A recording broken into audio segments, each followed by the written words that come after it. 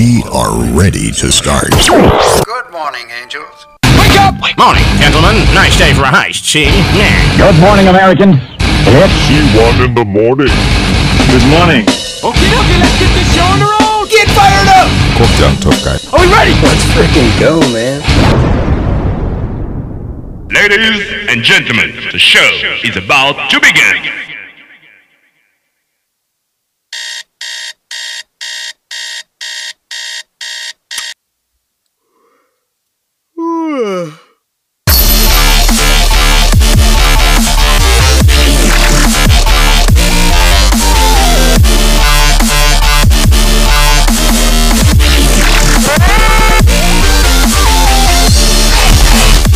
Wake up. Wipe the crust from your eye. It's time for C1 in the morning. Good morning. Yes, sir. Yes, sir. Yes, It sir. is C1 in the morning. Your midweek disc golf pod show. Cast thing. Yes. I am your host, Luke, and with me is... Derek B. Bible. You already know what it is, bud. Good. This weather is fantastic for disc golf, Bro. right? Bro. And I don't know if I'm tempted anybody... to just pack up my bags and move it on south. Anybody's in the Midwest/Northeast. You're having fun right now, I can tell. It's great. You just got like 6 inches of snow in an hour. You can feel the enthusiasm coming through my voice. Stuck in my driveway. That was fun. Almost was like, don't know if I'm recording tonight. I got out. Thankfully. Yeah, it was a major issue. Before we get started, why don't you go subscribe on Apple iTunes, iTunes, Apple Podcasts, Spotify, give us a like, anywhere you get your podcast. give us a share. Head over to our socials, at C1 in the morning on Instagram and Twitter. The YouTubes. The YouTubes, Facebook.com/C1 in the morning. Yep, the Facebooks. And if you're there, click the link in the description. You'll find SpeakPipe. It's where you can interact with the show, ask us questions, talk about topics we talked about. I'm talking to you, JMO. Yeah. Still haven't gotten anything. I was trying to get him here, actually. Yeah? Yeah. See if we can get him on soon. I'm sure you would. Yeah, oh yeah. Yeah. It's just all about his schedule. But yeah, go do all that. It greatly helps. Leave us ratings and reviews too. Like, even if it's a bad review, let us know what we're doing. Like, the Let us know how interaction bad we helps. suck. Yeah, if we suck, we suck. We know. We're not Whatever. perfect. Whatevs. But I do have a microphone in front of my face and you don't, so LVC.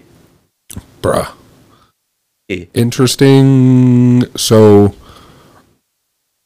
first and foremost, the one thing I just want to quickly mention on the FPO side, I think Katrina Allen was catfishing everybody at All-Star Weekend. Bro, I she think was she not just was messing like around. maybe just screwing off at All-Star Weekend because she thought her team was just fire. I mean, it was.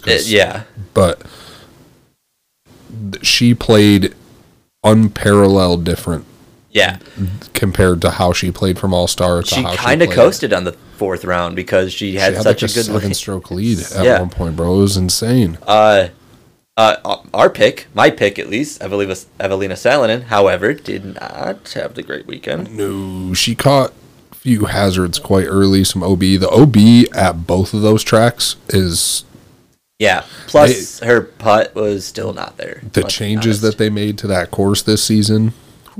I mean, I've already apologized once on the show. I'll apologize again. I'm sorry, Katrina Allen. Yeah, sorry. It was just maybe last week I was like, I haven't really heard anything about her preparing in the off season, and that her was putt the hasn't thing. been great. And then she comes out and does what she does. just wrecks everything. Murders And that was the the thing, though, field. that we kind of talked about at one point. Like, all we had to go off of going into LVC was All-Star Weekend, really, because we haven't seen a lot of, like, action. Because there are just players out there that don't really, like, track their off-season and show people what they have going on. So, Yeah, I mean, well, I think my point with Katrina Allen was valid because players do show what they're working on in the off season.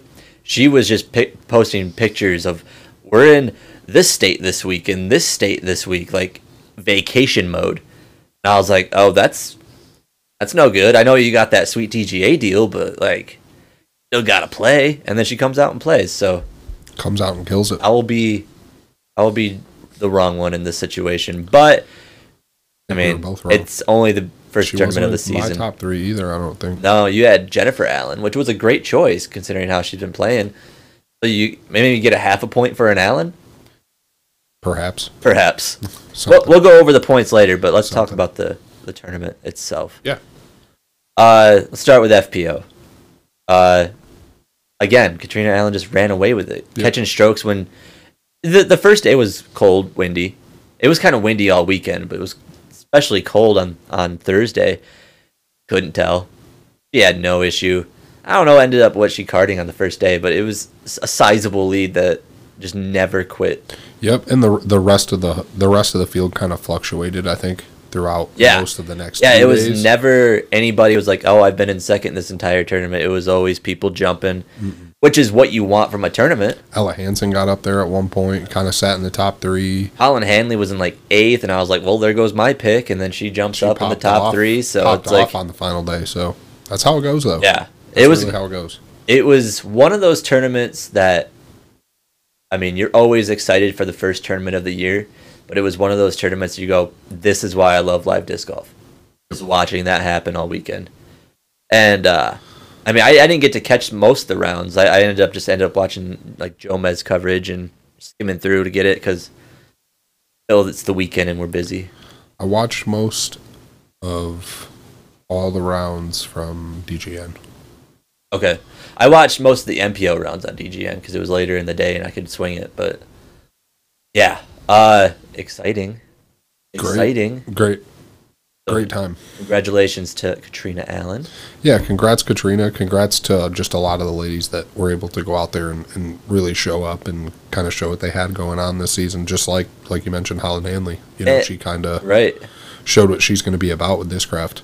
And it's still kind of too early in the season to make judgments about how the rest of the season's going to go. True. I'm not going to end up going and picking Katrina Allen for every tournament because she blew away this one, especially when you still have Paige and Kristen Tatar ready to make their debut at Hopping Waco. in, bro. So it's still too early.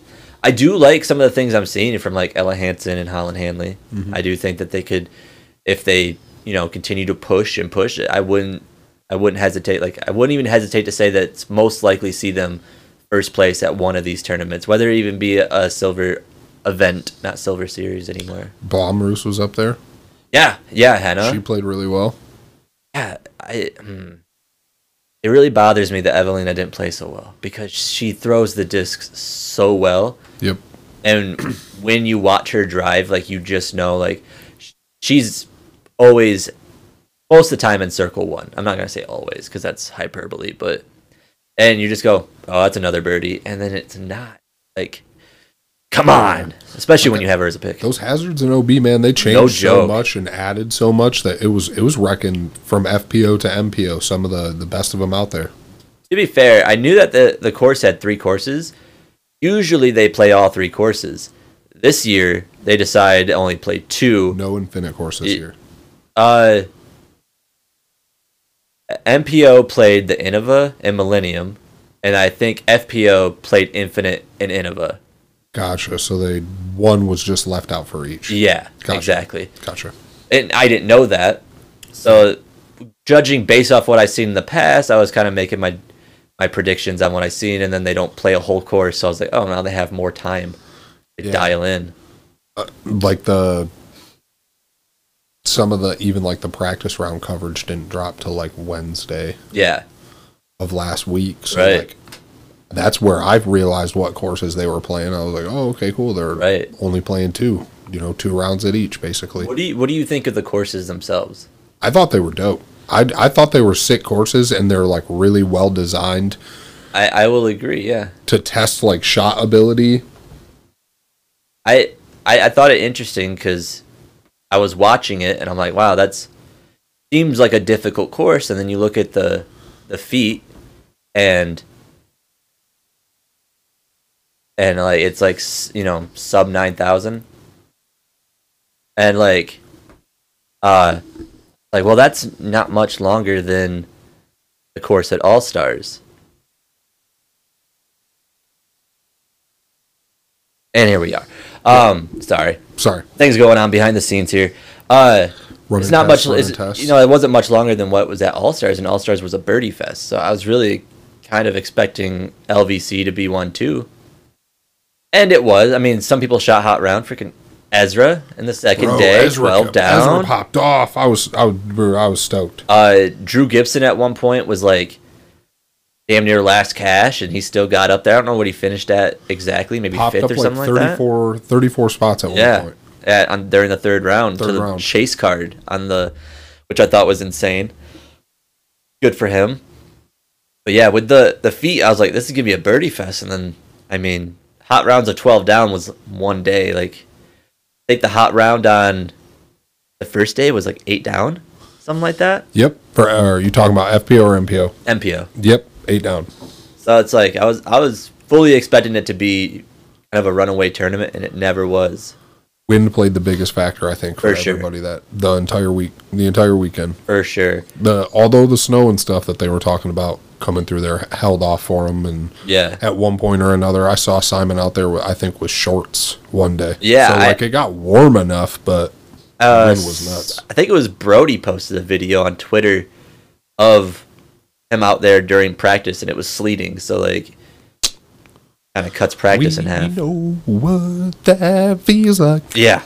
No love lost like here. Like bro, it sucks so bad. We did, like I said, we literally between the time of like noon and 3 o'clock got 6 to 7 inches of snow. So in sleety rain. No, it's a mess out there. Let's talk about MPO then. Yeah, MPO. I think that's what the coverage I paid closest attention to, because like you said, it was later in the day, so I could like throw it on the TV and actually pay attention to what was going on. First and foremost, big apology to Kevin Jones. Yeah, again, we'll eat crow when we need to. Take full ownership of that one. Big apology to Kevin Jones. I also think that he probably was just like out there All-Star Weekend messing around, like just having a good old time. When that word came out from Prodigy and that I thought that too. Maybe it lit a fire up under him. I was like, bro, he may be out here just trying to show Prodigy like. But then how does that, vice versa? How does that look that he couldn't clutch it? To be fair, that's kind of in his MO. I know he won. I think it was GMC one year.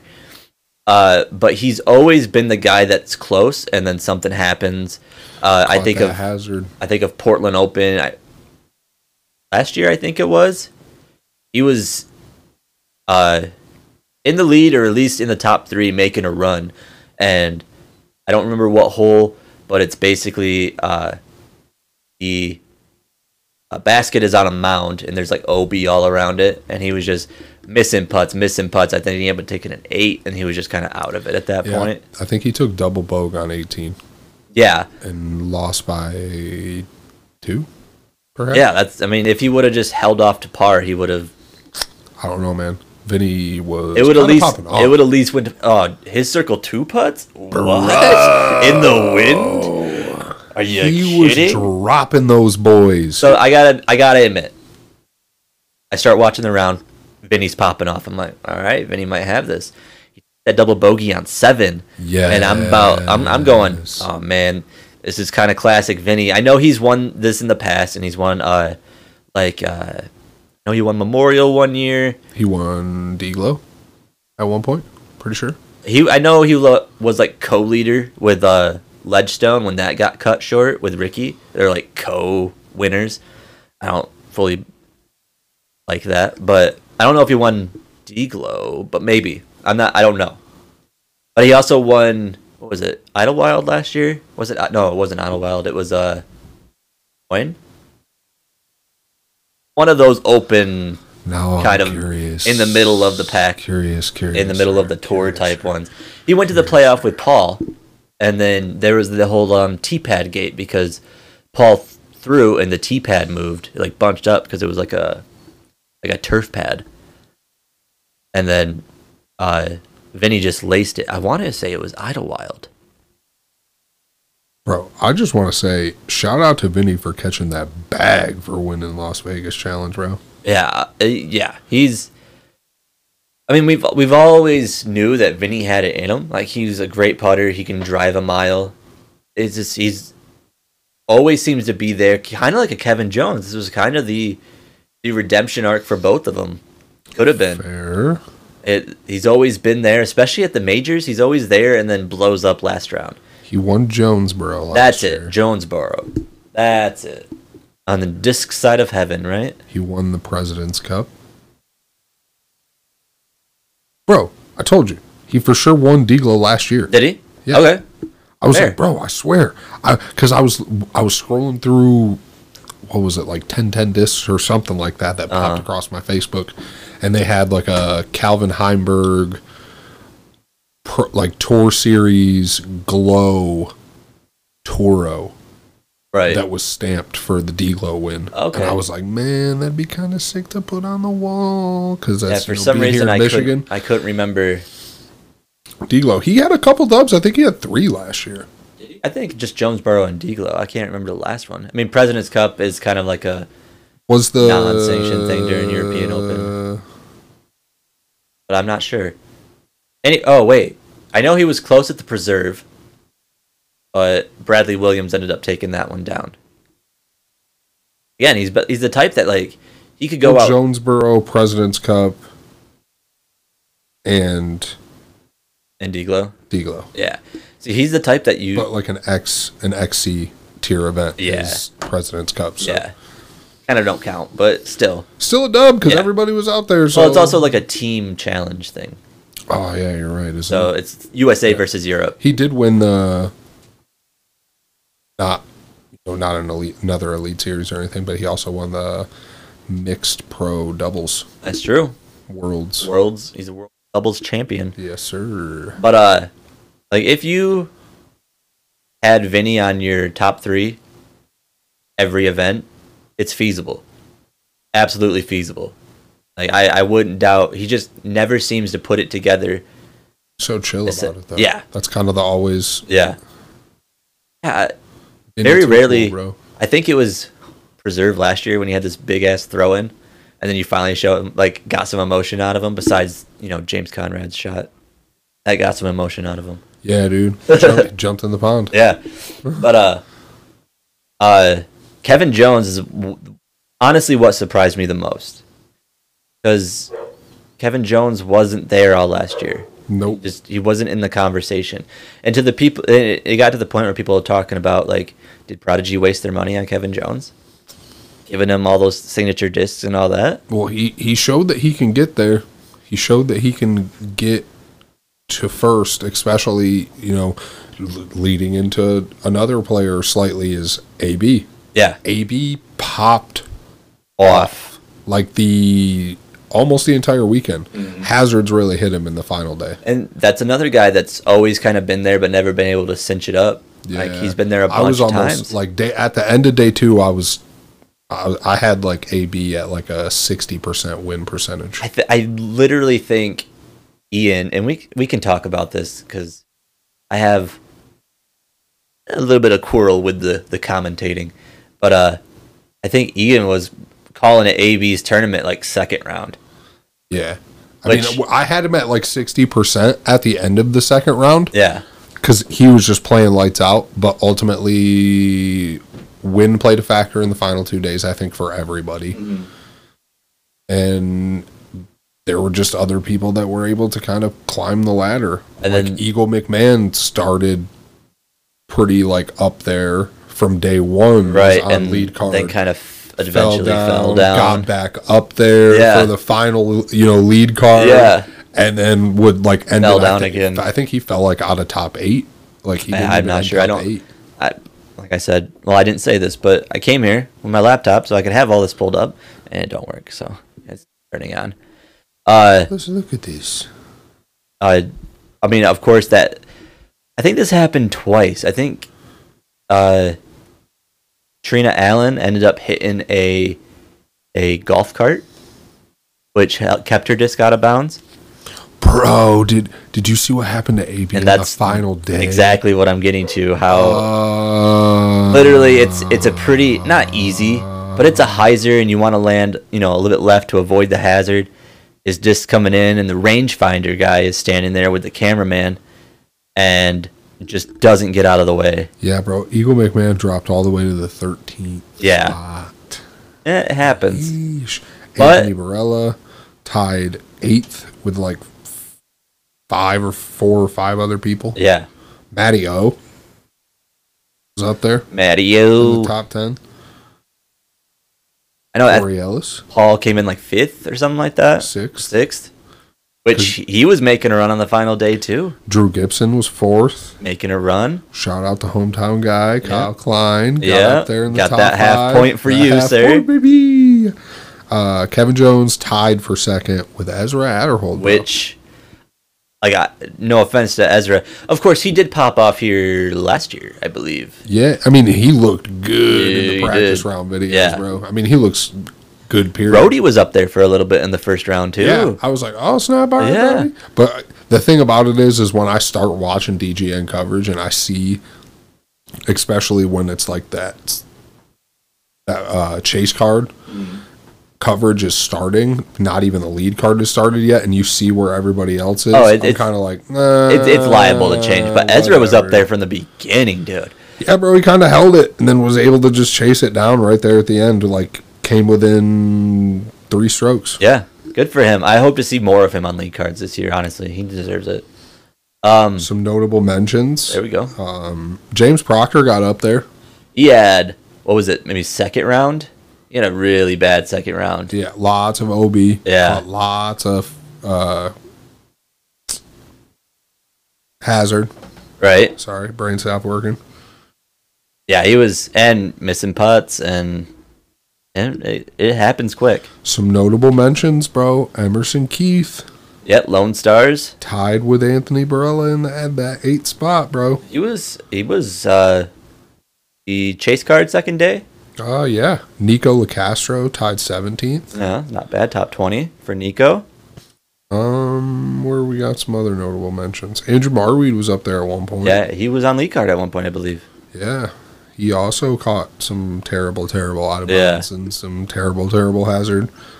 The ground play is so quick out there. Gannon-Burr 30th. Yeah. I think the lawsuit bro. is having its effect on him Well, mentally. yeah, because so did you catch...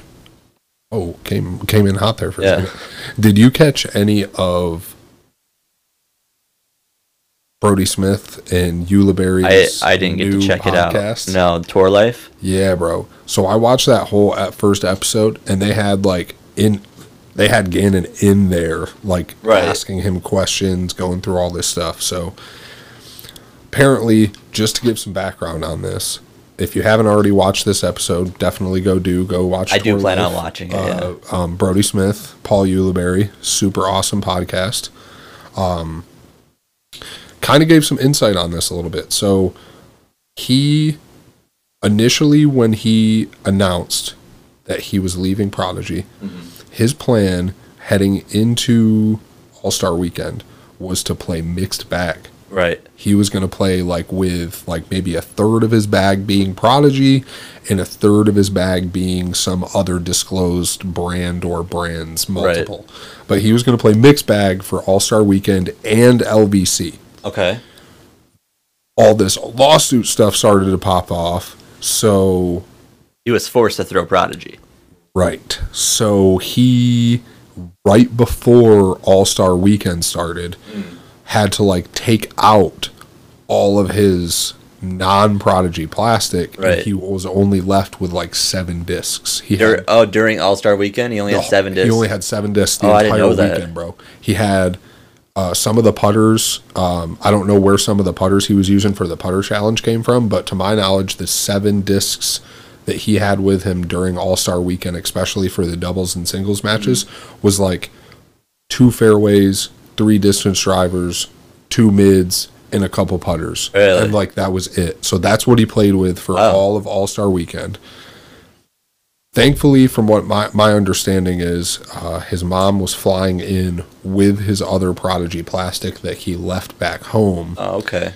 To hopefully play with all of his Prodigy plastic for Las Vegas. So I'm not sure how that went down, but if he went or was pre-practicing for weeks without said discs, trying to prepare himself for new plastic in his bag, right, and then also went a week or more without having the discs that he ultimately was going to have to throw outside of his bag.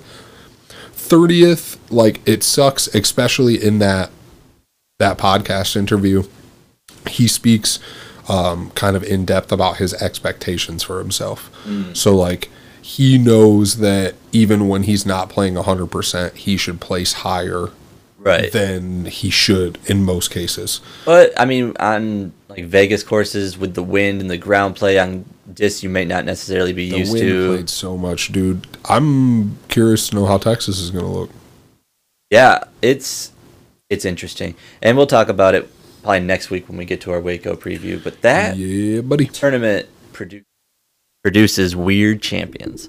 It's not always, it's one or two ways. Someone you expect or someone you don't. Because it's like, I mean, Paul's won it a handful of times, won it last year, he's defending champion this year, but then you have like Colton Montgomery and Nico, which I know Nico is always capable, but not one that you fully expect to win an Elite Series. And then you had like Kona win it one year. It's like won Waco last year. Paul. Yeah, and Valerie Montejano. Yeah. So it's always ones like, it's like, it could be exactly who you expect or no one you expect, and that's going to make picks interesting next year.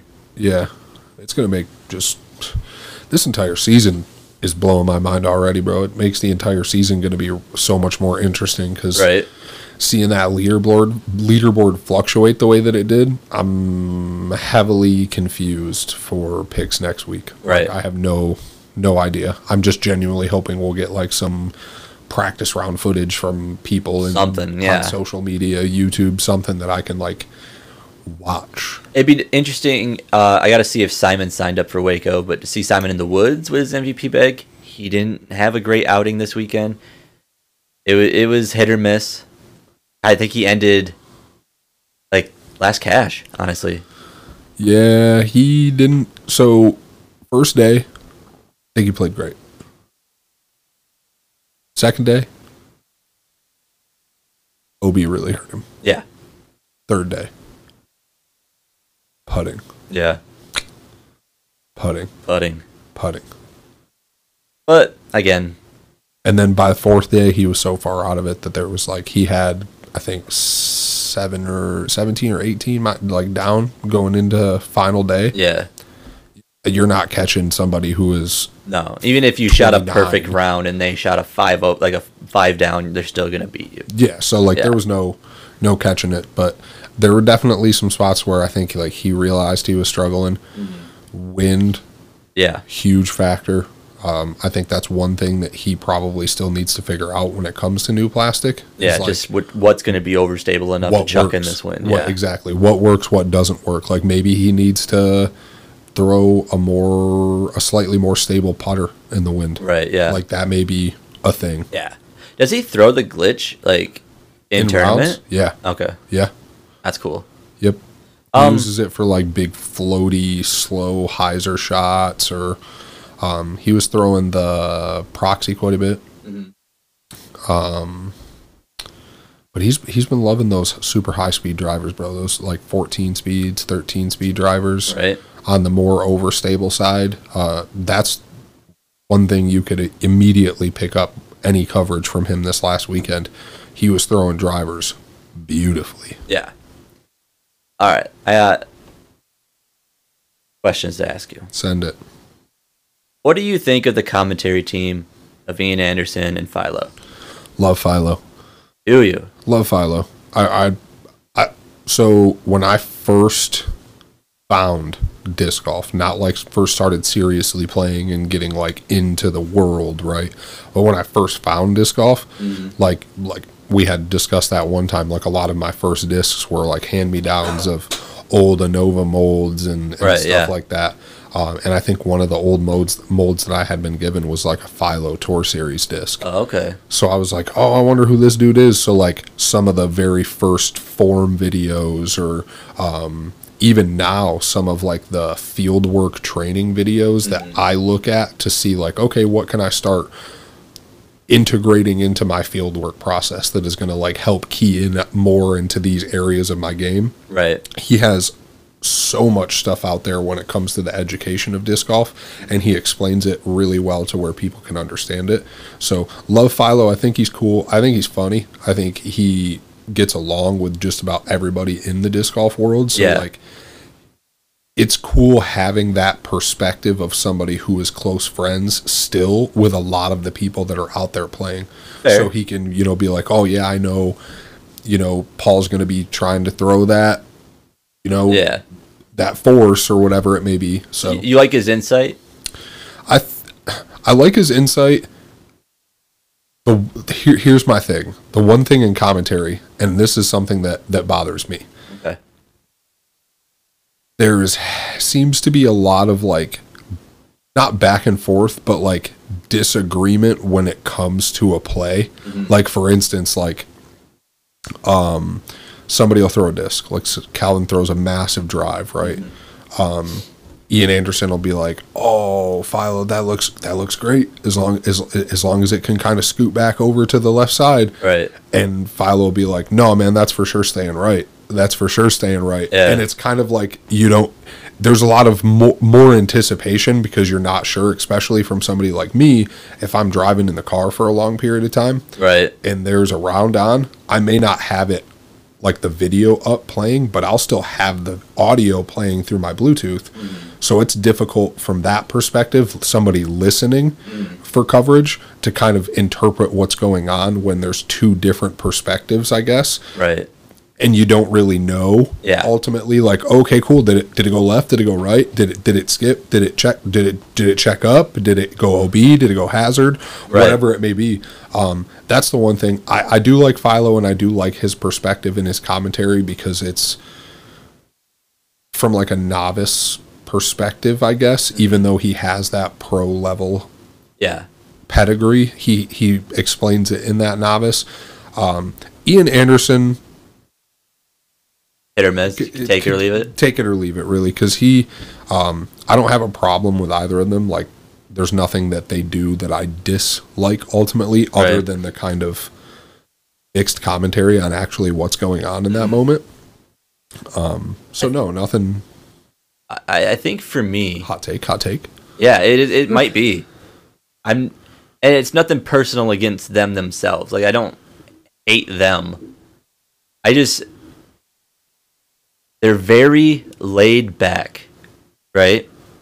Yeah, I can feel that. And it's hard to, you're trying to build drama, you're trying to make a story. And Ian especially has been known to call it way before it's the 18th hole. Even if a guy's running away with it, come up with a way that's like, so-and-so is making a run from, third, trying to get, like, make a story out of it, make the drama, because that makes the payoff so much better, Yep. And I feel like they're very nonchalant with their commentary. My favorite commentators for, like, disc golf to watch, period, even though a lot of it is, like, post-production, is like Big Germ, Paul Ulibarri, and Nate Sexton. Those three together describing or going through commentary for a disc golf event is gold, because they're always going at each other, cracking jokes, but they're educated and kind of keep you well informed as to what's going on. Right. I think I'm one of those people that enjoy Nate Doss's commentary. I like Nate Doss's commentary. I like his commentary a lot. He tries to build the drama. He's like, okay, so this is the scenarios that could play out. He's like building the story. Yep. And provides his perspective. Like, yeah, this is what I would maybe throw in this situation. Right. Maybe this type of overstable mid-range. Right. I think a great when it's Terry Miller, Nate Doss, and Nate Sexton in the booth, that's their best commentary team at the moment. I would say Charlie Eisenhood, and Nate Doss would be just stellar. Fire. And they need to. I know it's not easy. I know you need to find people that can just talk for talking's sake because it's a 4-hour round. Find those people. Give us a go. Yeah, I'll do it. I'll We'll do do it it. all day long. We'll do it. Yeah, I'll do FPO and MPO without water. I don't care. Yeah, send it. Yeah. But as long as they're, because, bro, listening to 4 days worth of disc golf, right? Live disc golf. If I had to listen to one more fucking thing about halal guys. Oh yeah. Halal guys. It's like the yeet of last year. Halal guys. So this is a meaty shot for the halal And it was guys. always the same joke, like, "Oh yeah, man, oh man, got some- I'm getting hungry. Hopefully the halal guys can come deliver us Yeah. something." It was always the same, like, read-in type thing. This spicy shot's brought to you by the halal guys. Come on. It's like, oh god. And I get it, they're a sponsor, and you got to to. do it. And I'm sure they paid a lot for it. Oh, But just for the record shows, we will gladly do the exact same thing. Yeah, oh yeah, no, I just want to make that very very clear to the hopefully largely growing listening audience. Yeah. That we will still gladly do the exact I'll work- same thing. I'll work it into players' names. Watching FPO, like Haley King steps up. I'm like, Halali King is coming into the T. I don't She even played care. all right. She played all Did right. good, yeah. I think she was just outside. I think I chose her as my dark horse, You did. and she was like 6th or 7th, like just outside the cut. I thought you might have walked away with a 1.5. Oh yeah, let's talk about our points. Yeah. So So- I got a half a point. We kind of mentioned that for Kyle Klein. Yep. Shout out, Michigan boy. I had Holland Hanley in 2nd. Turns out she got 3rd, so that gives me 1 point instead of the 2. Yep. And I picked MPO terribly. Terribly. I thought for a half a second there, right, going into the final day, that if Eagle McMahon could make something happen, Right. that I was at least going to catch the 1 point for him being in top 3. If best case scenario, he was going to just go off on final day and he was going to catch first, and I was going to be like, Right. yeah. When I was like, yeah, same. Like Eagle being up there, I was like, cool, that's going to get me a point at least. And then Paul making that run on the final day, going like 7 down through 7 or Yep, that would've been a 8 point. down through That would've been 7, a point. 8, 9, whatever. I was like, okay, I'm about to get some points. And then That would have been a point. And then nothing. No, I'm interested, and like you said, we'll kind of talk about it more in depth next week, but I'm definitely going to do a little bit more kind of player research, I think, before I make my picks next week. Because Yeah, it's like I said, and it's a gonna different, change- it's a whole different track it's going too. to change the game. Yeah. Because there's people even who are we missing this week in MPO? Are we missing anybody major? Ricky's still. We don't know how his wrist is doing. I know he skipped LVC, Oh, but by yeah, Waco bro, he should be my good, boy but we don't know. Ricky. We'll see. Other than that, I'm not sure who's signed up for Waco and who's not. It seems like everybody signed up for Waco, so Shall we look? yeah, let's look it up. Shall we look? Oh, I thought I had the Jeopardy thing while we wait. Turns out I don't. I have the Prices Right theme. Should we do that? Sure. Oh wait, just go. Hey now, you're an all-star. Get your game on, go play. Yep. That's it. All right. Obligatory that threw Smash me Mouth. off, and So- I couldn't type. Everything's fine. Everything's fine. Give me just a moment. All right. Waiting. Events. Yes, I could probably pull it up on my phone too. Try not to do too much dead air here. Waco. Click, click, click, click, click, Open. click, click. Disc golf. Click, click, click.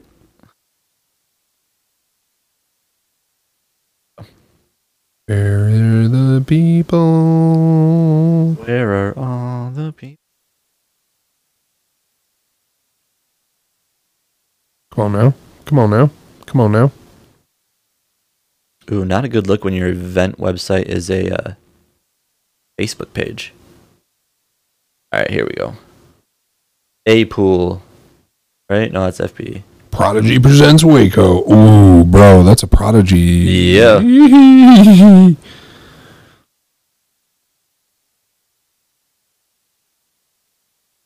Heck. Oh, here we go. I got Oh, it. this is the amateur and age protected. So Ricky currently is registered. Okay. So we got Paul, Ricky, Chris, Eagle, Gannon, Calvin, Matty O, Kyle Klein, Joel, Nate, Chris Clemens, Corey Ellis, James Conrad, Marweed, Double G, Isaac Robinson, Kevin Jones, Nico. Pretty much everybody Yeah. you'd expect from the MPO side. I'm not noticing anybody that's not there. Ricky is currently still ready to go. So this is where it gets a little crazy for the FPO field. So we are definitely going to be changing the geography of the entire field, like moving into Waco. Maybe, maybe not though, because Kristen coming off injury, Paige kind of blew up her going to be the first female 1,000 rated disc golfer in the Texas swing, even though she's from Texas. Own, Paige, Missy Gannon. Missy Gannon getting second this weekend. She's playing well. Didn't I have her? I'll have to go back and listen. Really should write these down. I'm almost certain I had Missy Gannon. I know you had I think I had Jennifer Missy. Allen. I You had Evelina. Yep. I think I had Missy Gannon in it too. But I could be wrong. Yeah, I'll go back and listen, and we'll adjust the points accordingly if we need to. Because that would be... That'd be huge. That'd be 1.5 points. Unless he got it in 2, then that'd Well, be because she 2.5 points got for you. second plate. Yeah. Right? Because if I picked her second, because I know I picked Jen Allen for third. So if I picked her, I would have picked her for second. See, I thought you also chose Alexis Mandujano. You know what? I think you're right. So, I don't even know where she finished. But Actually, no, I thought I picked... we'll go back and listen, and next week when we talk about our picks and points, then maybe we'll adjust it accordingly. No, I think I did pick Alexis Mandujano. Yeah, because of the putting. Yep, you're right. I think you're right. Yeah. Scratch that. Scratch that. Yeah. So yeah, Kristen Tatar's joining the field and Paige Pierce is joining the field for Waco, at least So according to register. We get to see a ripped Kristen Tatar. Yeah, and maybe like a just more chilled, laid back, and less stressed out Paige Pierce. Let's hope. Let's hope she's not trying to. Because that would be Comment. my thought on kind of what she's been doing, Mm-hmm. like from what you're seeing on social media and stuff. Like, because she's still playing. Yeah. Because I'm like, she's still been posting videos of stuff of just like her playing in cool places and more chilled, like non-scored rounds type of thing. Right. I'm curious to know if maybe that's the approach she took in the off season, was like, you know what, I'm gonna try to lay back a little bit more and try to take it less stressful, because maybe that's what part of the problem was last season. Like, for all we know, you know, she was just taking it way too serious, and that can be just as much of screwing or fucking up your game as, Right. Yeah. you know, taking it way too laid back is not taking it way too serious. I think that was part of my problem last year playing competitively, was I just took it way too serious most of the time. Get too down on myself. I am messaging someone special right now. I see that he's active. And if we can get him on, this will be huge. Yeah, it'd be dope. We'll see. I don't know how we would do that. If we can, if he messages me back, we'll take a little break. We'll hit pause or something, We'll do something. and we'll figure it out. We'll do something. Or, worst case scenario is we still talk to this very special someone, and you guys get to wait a week to hear it. Yeah. Seeing how it goes, because he's active now, so we'll see. Whatever. I have something interesting that might be pose a question to you. Yes. If I asked you who won, let's go. Trying to think of a tour stop. Who won? I know, so I don't know if you'd know. Let's go Idlewild last year. Could you tell me who won Idlewild last year?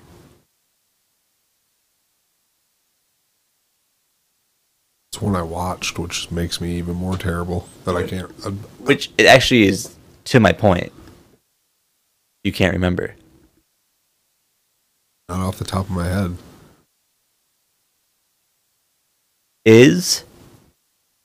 But you can tell me who won USDGC. Yeah. You can tell me who won Worlds. Yeah. You can tell me who won Champions Cup. Yeah. Or are you talking like Pro Tour champion? Champions Cup is... No, Champions Cup, the major. Yeah, because we just looked at that. Yeah. So, like, I was thinking, what means more? Obviously, you want to win the majors, right? Yeah. But say you won 2 majors, 2 of the 4, versus somebody who won 4 Elite Series. Okay. Who had a better season? I guess that ties into the conversation of all the importance of like those end of the year, like the Pro Tour Championship, the Worlds, all that shit. Like, I guess from a statistical standpoint, and that ties in too. Like, what are the stats? Because, like, for instance, Andrew Marweed was 100% in C1X putting last year, and probably has been the best putter in the PDGA for the last 3 years. I agree, but by public terms, has not necessarily had great seasons the last 3 seasons. And so I it's hard to say. And I'm not even talking about like what have you done for me lately type situation. It's just like, it's important to win these events for points. Yeah. Right? Yep. But is it as important for your season overall? You can say you had a great season, won 3 events, right? Yeah. But did terribly at the majors. And if people, the general disc golf fan, doesn't remember who won that event, but wins at the majors, what's more important? You know? I guess it depends on what you're in the game for. Right. Because like, if you're looking at it from like the player's perspective, right? What are you playing the game for? Because like for me, I think somebody like Paul Macbeth, right? He cares more just about the like winning. Like, I want to go out and win as many tournaments that I am signed up for as possible. Yeah. Don't care what they are. Right. Where they're at. I just want to win because that's where, his mindset is in the game. As where there may be other players that look at it as like, no, I would prefer the notoriety of winning a Worlds, right, and maybe skip out on these 2 or 3 wins during like the regular seasons. Like, I want the notoriety from Worlds or USDGC because that's what's going to get me the contracts. That's what's going to get me the disc deals. That's what's going to get me this, this, and this. Whereas like somebody like Paul, who has all that already, he wants the stats. He wants the wins. He wants to be the most winningest disc golfer that's ever existed. Right. So, like, he doesn't care so much about that. You know what I mean? It kind of reminded me, and it's obvious I'm not a Ricky fan, and I'm not going to knock him as a disc golfer. Here we go. Just listen. He came out after Worlds, right? And, started saying, like, I think Worlds should be, a culmination of your season. Yeah. Right? And it got me thinking, like, if I can't remember who won a certain tournament, and I'm watching these tournaments every weekend, Yep. But I can remember who wins the majors, then should the major change? Or should it stay the same? Because he's talking about a change in the major structure at that point. Yeah. And I have other thoughts on this that I won't get into, but... So, there are things, and we kind of had this side discussion back when, like, the whole, like, Ricky actually posted the video kind of talking about what he thought, right? Mm-hmm. I do think that it should be changed mildly, maybe not to the extent of how he described it. I do think that the purpose of how it is now it would make the entire season more meaningful. If that makes sense, like how you're describing right. these other tournaments, like you only need to have so many, it's going to make the entire season mean that much more to these players when it comes to wins and where you're placing, if it is structured similar to how Ricky described it.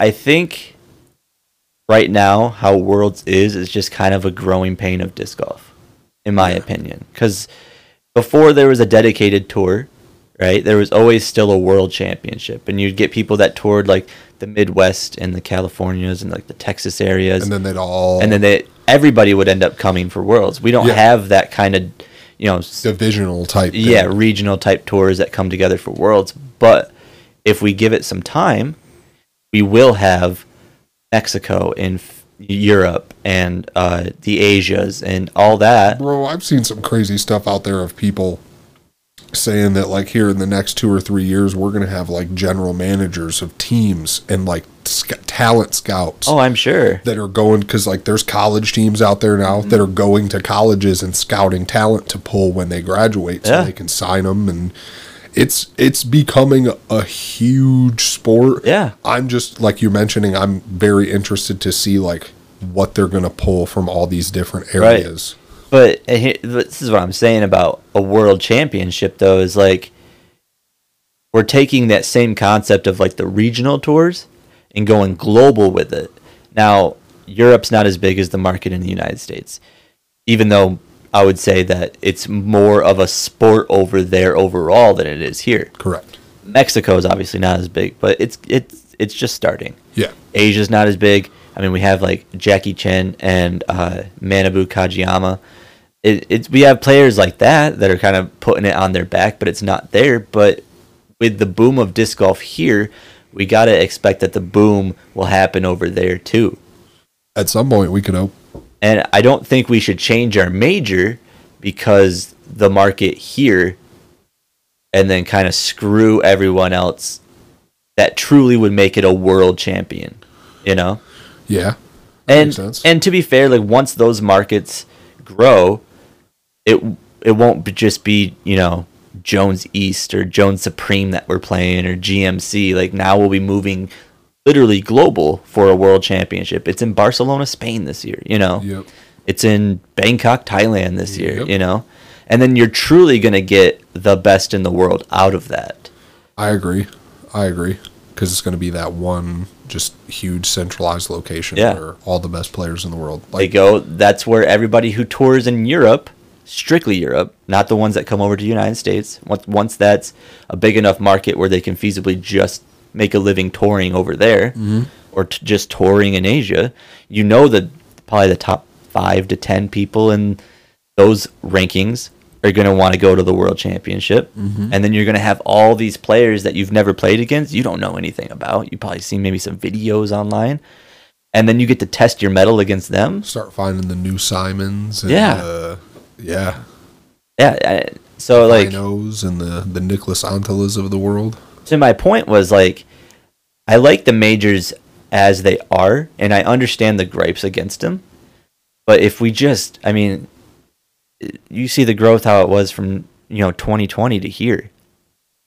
I don't think it's going to take that long, especially when you get like true athletes in the sport. Yeah, and they're coming. They're already. Like some of them are already here. Yeah, Albert Tom, Anthony Barella. Yeah, they're already here, and they're just going to keep going. You're going to, especially with more colleges getting disc golf teams, you're going to have people getting scholarships to play disc golf and being able to hone their craft. Just getting into more elementary schools, so kids are aware of it. Yeah, what it is. It's going to get there. And what Ricky said annoyed me because of that fact. That's fair. Not because it was Ricky. If it could have been anybody saying that, and it would have annoyed me. It annoyed me a little bit more because it was Ricky. Let's be honest. Y'all can't see my face, but I'm giving Luke a look at the moment. But Drew Gibson could have said it. Like, I won 3. I know he didn't, but like, I won 3 stops this year. I should be the best in the world. I should be the world champion. No, because you didn't show up when it mattered at the actual world championship. Correct. Yeah, I think that matters just as much. You think that the multiple stops matters just as much, or showing up at the major? Showing up at the major matters just as much. Like, I think that, like, and that's what I meant by, like, I don't necessarily completely agree with his perspective.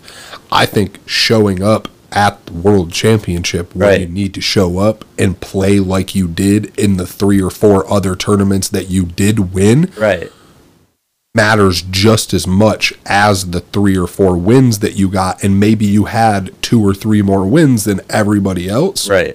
I don't care if you don't show up at the World Championship and play like you did at those 4 or 5 tournaments. Doesn't matter. There's reason that people still bring up Paul's 2015 season. He won everything, and if he didn't, he wasn't out of the top 3, and he swept all the majors that year.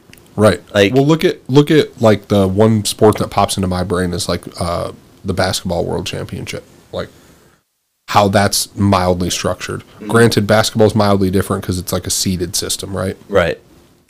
But those teams are playing hard to win the entire time they're there.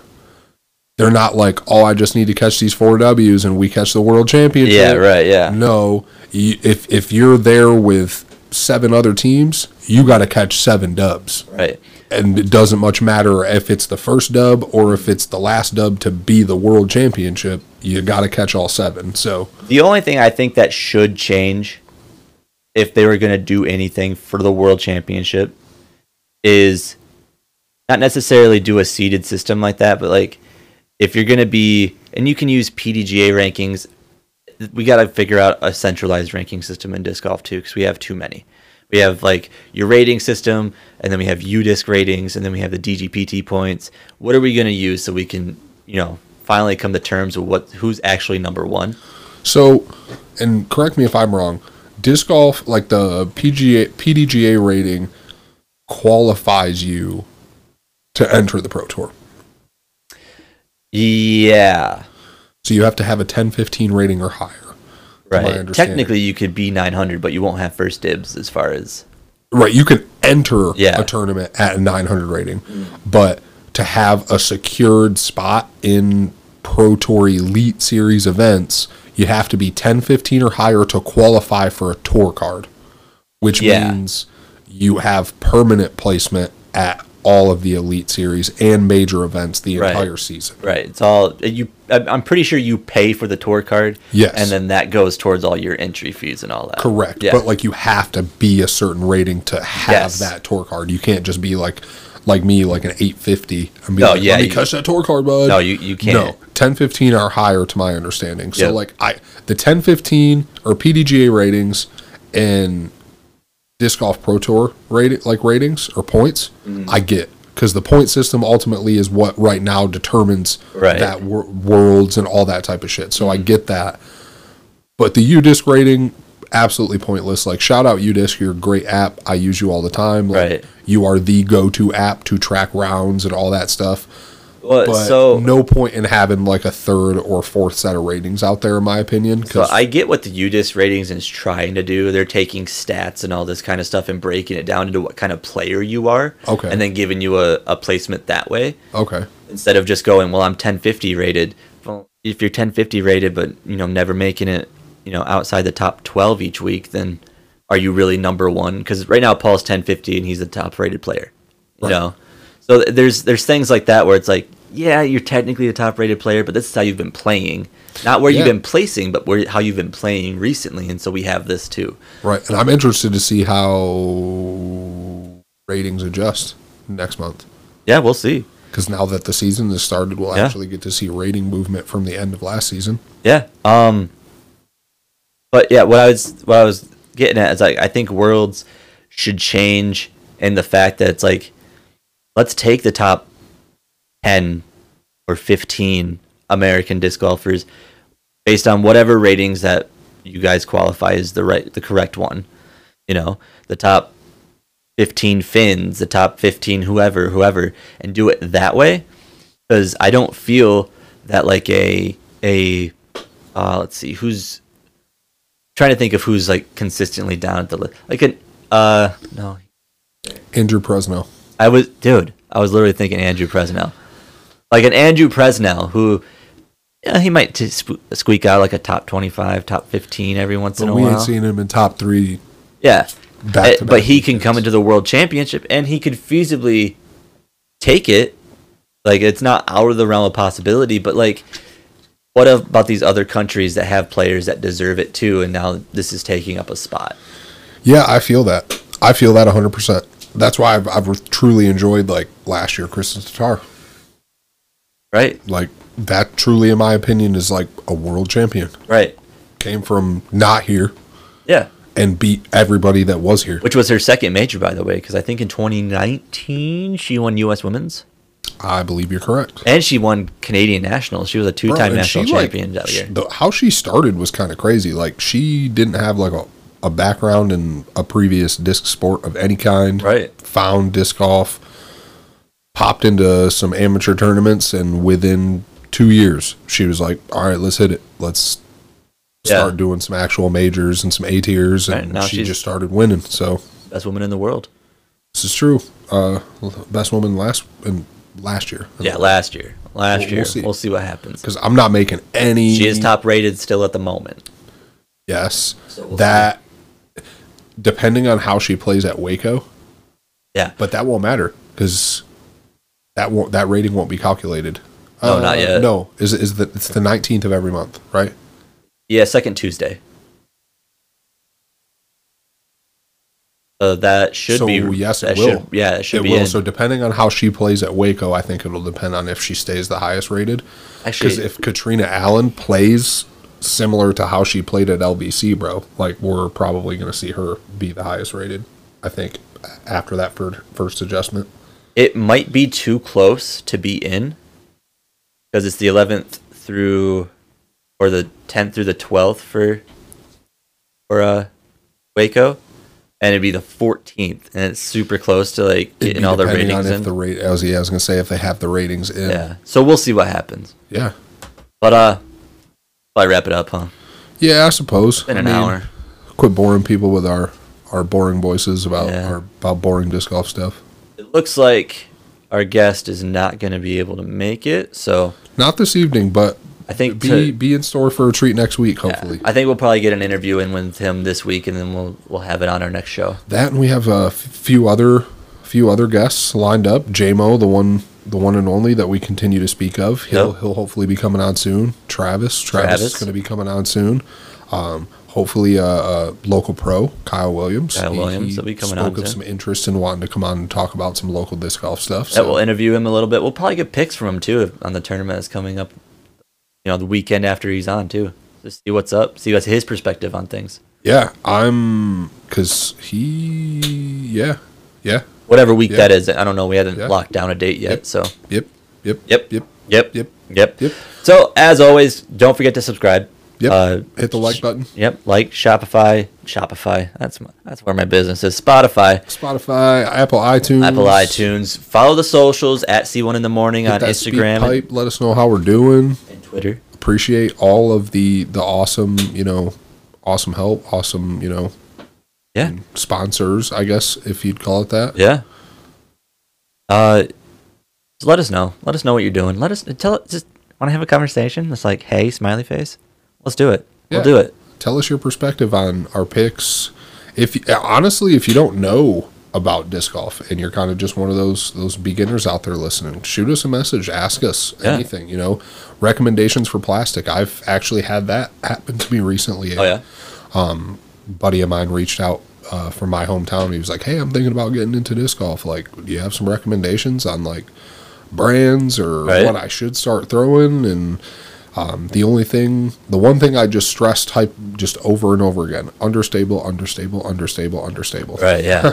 Yeah. For sure. Unless you're going to try to throw forehand, and then in which case neutral, because you don't really Or overstable if you're going to try to turn it over with your wrist, which is a beginner. happens a lot. Yeah. Happens a lot. But my understanding is you want to try to start neutral. Yeah. Just because if you're new to the sport, especially, it's better to learn throwing something flat and neutral forehand, so that way when you do throw something overstable, you can work that angle a little bit better. But anyway, getting sidetracked there again. Yep. Appreciate it, y'all. Please continue to listen, love us, let us know how we're doing. Love us. Enjoy the rest of your work week.